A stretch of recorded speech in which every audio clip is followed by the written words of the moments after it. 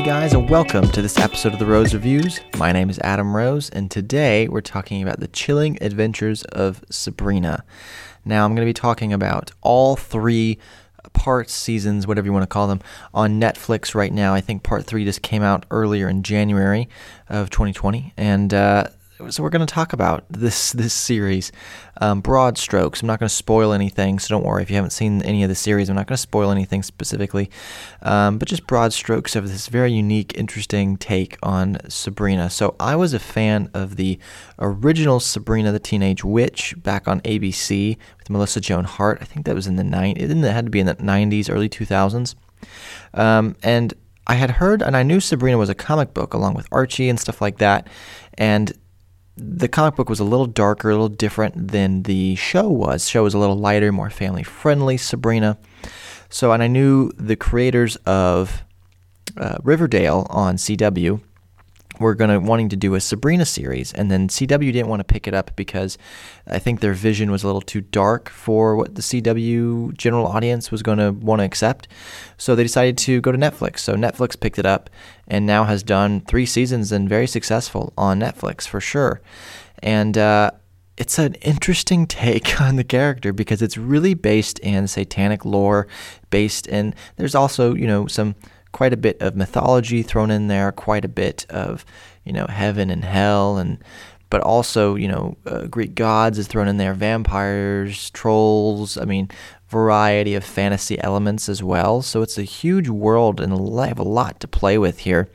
And for the most part, it really works for me. I really enjoy the series. There are moments where I feel like the actors are quite young, and sometimes I don't really buy everything that's happening. You can also tell that the show's on quite a budget sometimes, but I think overall I really enjoy the series. It's a fun watch. It's kind of weird in the sense, and when I say weird, I mean it's really goes hard into its satanic roots and its satanic basis, and I think sometimes that can even make people feel uncomfortable, and I could totally see that in this series.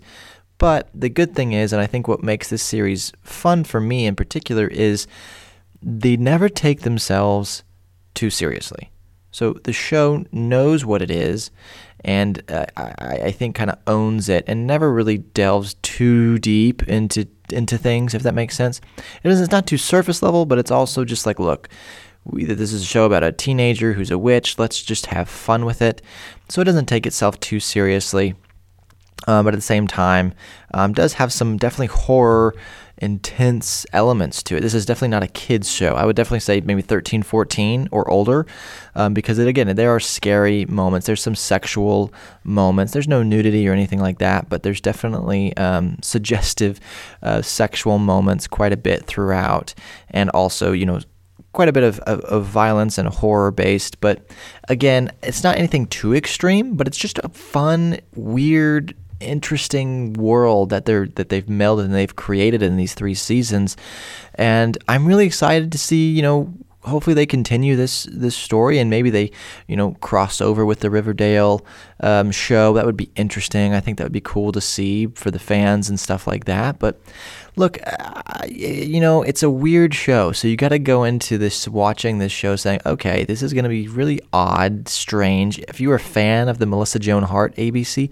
Sabrina, that's not what this is. That is not what this is. In Salem, the cat does not even talk in this series. So this is not that.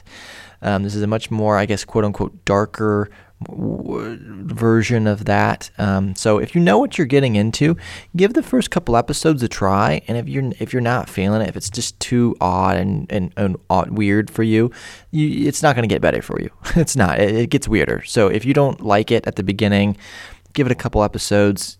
If you like it, keep going. You'll enjoy it. It actually, all 3 seasons, I think, are really strong. But if you don't like the tone of the series, give it like 3 episodes. If you don't like the first 3 episodes, it's not necessarily going to change for you. So I think if it's not for you, get out then, because it's not worth watching, because it's not going to change, I promise. I've watched all 3 seasons so far. It just gets a little weirder as you go on, and the budget gets a little bit better, and the actors honestly get a little bit better over every season.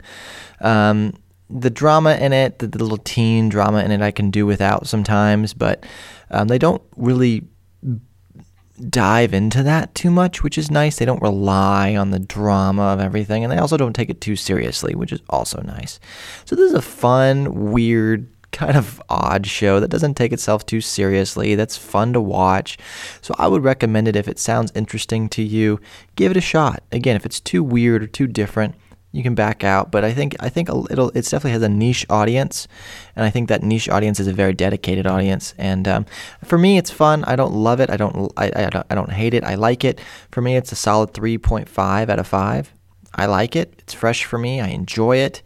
Is it great? No. It has moments of slowness and moments of like filler episodes and stuff like that, but overall, I enjoy it for what it is. I think if you're interested in the subject matter, if it sounds like, hey, this could be something for me, give it a shot. But if it sounds like, okay, I don't really want to watch something about satanic cults, then skip on it, because it heavily relies on the satanic elements. And if that's a little odd for you, then skip it. But if you don't mind that stuff and it doesn't take itself too seriously and just have fun and quirky, give it a shot. I think you may like it. I think season 4 will be out here probably in October of this year would be my guess. So they're going to continue with it. It's pretty successful for Netflix, so I imagine they'll keep rolling it out as it keeps going. So as always, guys, that is my review for The Chilling Adventures of Sabrina. Until next time, guys, I will see you at the movies. Bye-bye.